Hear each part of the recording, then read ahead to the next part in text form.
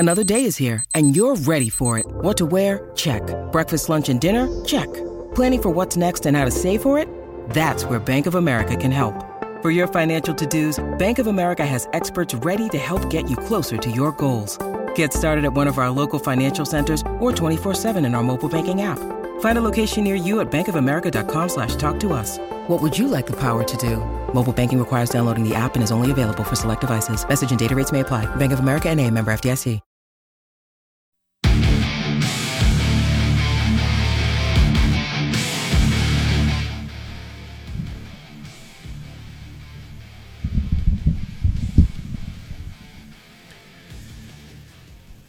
All right, good morning. Welcome in. We're live from the Golden Moon Casino Sportsbook and Lounge. You can hang out here on game day, and they have food and beverage, full bar.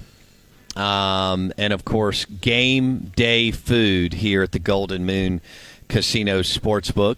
We want you to go to PRRsports.com. That's PRRsports.com, and download the app. And once you get on property, you can bet from anywhere on property. You do not want to stand in line. On game day, sometimes the line is 30-plus minutes, an hour plus, or even more. Now, they do have kiosks throughout the casino, but it's easy to bet from your phone. We do everything else from our phone. So PRR Sports to download the app. Out of Bounds, 105.9 The Zone. I'm your host, Bo Bounds. And the show is brought to you by the Ram Trucks at Mac Haik and Flowood. Visit MacHikeFlowwood.com if you're in the market for a pre-owned or new SUV or truck. We welcome in Steve Palazzolo, NFL Insider, Pro Football Focus, PFF.com. And he always joins us on the Yuengling Lager guest line. And we're going to jump right into one Alabama quarterback, one Oklahoma quarterback. But we'll start with Tua Tagovailoa. All right, Steve, I know he went out last week. He got hit. But prior to that, talk about the way that Tua was playing in the Dolphins and Bills game last week. Yeah, it was another good overall game for Tua. He had one pass that he got away with. Easily could have been a pick-six. Got dropped by Bills linebacker Matt Milano. Almost the same play Milano had a pick-six on the week before against the Titans.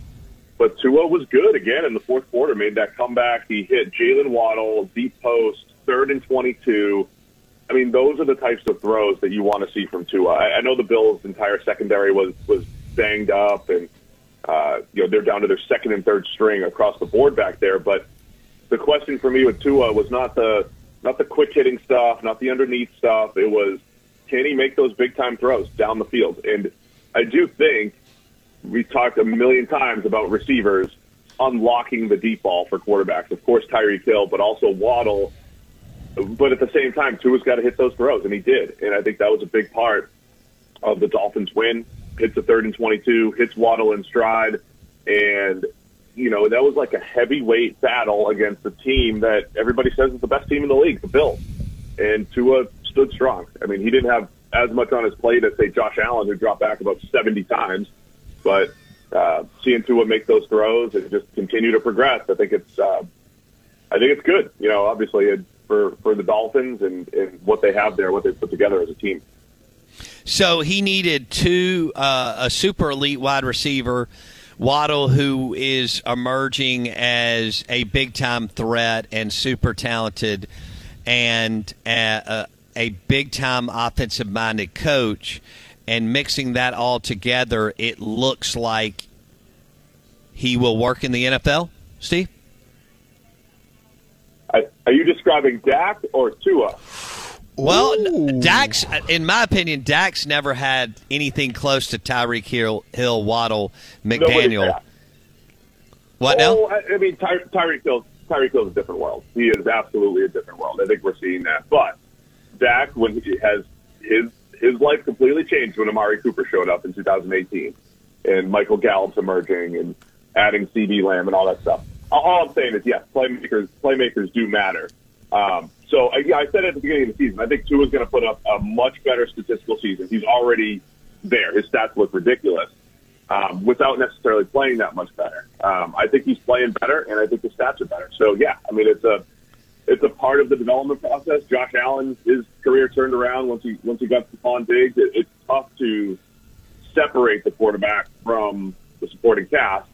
We do our best to do that, but hey, everybody needs at least somebody to throw to. So, got to make do with what you have. No doubt. But do we agree or disagree that Amari Cooper is not in the same zip code as Tyreek Hill?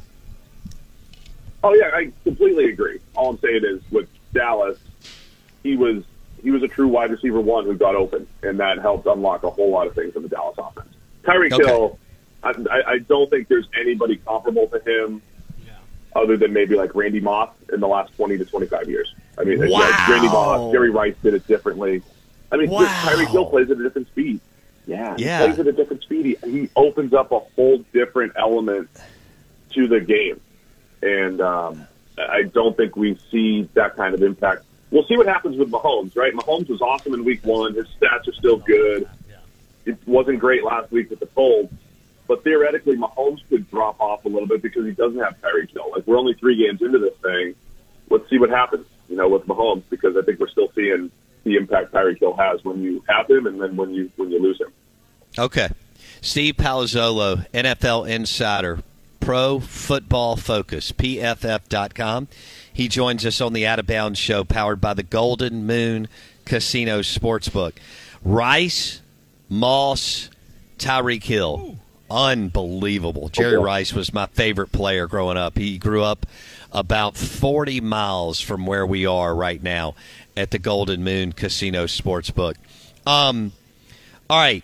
So former Oklahoma quarterback Jalen Hurts now with the Philadelphia Eagles. Are the Eagles a top 3 team, regardless of AFC, NFC? Are the Eagles a top 3 team in the NFL, Steve P? They sure feel like it right now. Hurts is playing really well. And I think it's another – I mean, look, I said this offseason there's not a bigger story of the season than watching those 3 top wide receivers, A.J. Brown, Tyreek Hill, Devontae Adams, go to their new places and seeing how they elevate quarterbacks. Both statistically and just from a performance standpoint. And right now, our top 2 graded quarterbacks, from a passing standpoint, at PFF are Jalen Hurts and Tua. And I think quarterback play around the league is a little bit down, but Jalen Hurts has been fantastic. That game against Minnesota was near flawless. Just picking apart the Vikings on Monday Night Football, adding with the run game, and I think the Eagles. Yes, I think they're up in that top 3 mix. I want to see them beat better teams. They did beat Washington and Detroit. But they look like, in 2017, we kind of knew they were going to be good right off the bat, and then they will go on to win the Super Bowl. It does feel like that, a good all-around team that can cover, rush the passer, they can throw, they can run, they can win any different way in Philadelphia. And I think, again, A.J. Brown is a huge factor in unlocking all of that offensively, because of the attention that he brings, and that opens up for Devontae Smith and the run game and everything else they're trying to do there in Philadelphia. Okay, what do you think about my guy, Darius Slay, big play Slay out of Mississippi State? How would you describe his play at 31 years old, Steve Palazzolo? Yeah, most of the time corners are dropping off. And look, Slay's had an up-and-down career. I think he had bouts where he was just not a great scheme fit at points in Detroit or in Philadelphia, but, man, so good. I know everybody watched that Monday Night Football game when he was just in Justin Jefferson's back pocket. It seemed like Kirk Cousins was targeting Darius Slay more than his own receivers. So, yeah, he's been excellent there. Right? He really was. Well, Cousins was just finding play. He was like, man, you're open. I'm throwing it to you. But again, I feel like the totality of what the Eagles have done, adding a James Bradbury on the other side, who was good, who was solid, just opened so much up. The Eagles have done a great job of adding depth at key positions, and that makes that elevates play, that helps him. They continue to evolve that scheme. They were really soft last year, playing really, really soft coverages, allowing everything underneath. They started to compress that a little bit, make life a little bit more difficult for quarterbacks, and Slay has been a huge part of that. Okay, will you describe the difference between Steve Palazzolo for our listeners? Pro Football Focus, PFF.com. They kill it every day, giving us all kinds of stuff to consume, and going in and out of games and NFL draft and everything else. He joins us on the Yuengling Lager guest line. Would you describe the difference, because they're both unbelievable? But I want to do this with four different players total. But let's start with Chris Jones and Jeffrey Simmons. Would you describe the difference in their play and also how good they are as football players? Yeah, so I'd say everybody puts – look, Aaron Donald, I think, is in a different world. I don't care if a player has the same sack totals as Aaron Donald in a given year. Donald is still playing in a different world than he has for about 10 years, almost 10 years. I would say Chris Jones is the number 2 interior defensive lineman in the NFL. He's second best pass rusher. He's one of those guys. I think Jones, if you leave him one-on-one, he's going to win. He's going to compress the pocket. He's going to get past. He's going to dominate guards in one-on-one situations. So right now, Jones has a slightly better grade than Aaron Donald, but I think that's just who Jones is over the last few years. Second best player. He's got to stop trash talking though. That affected the Chiefs. They lost the other day, unfortunately.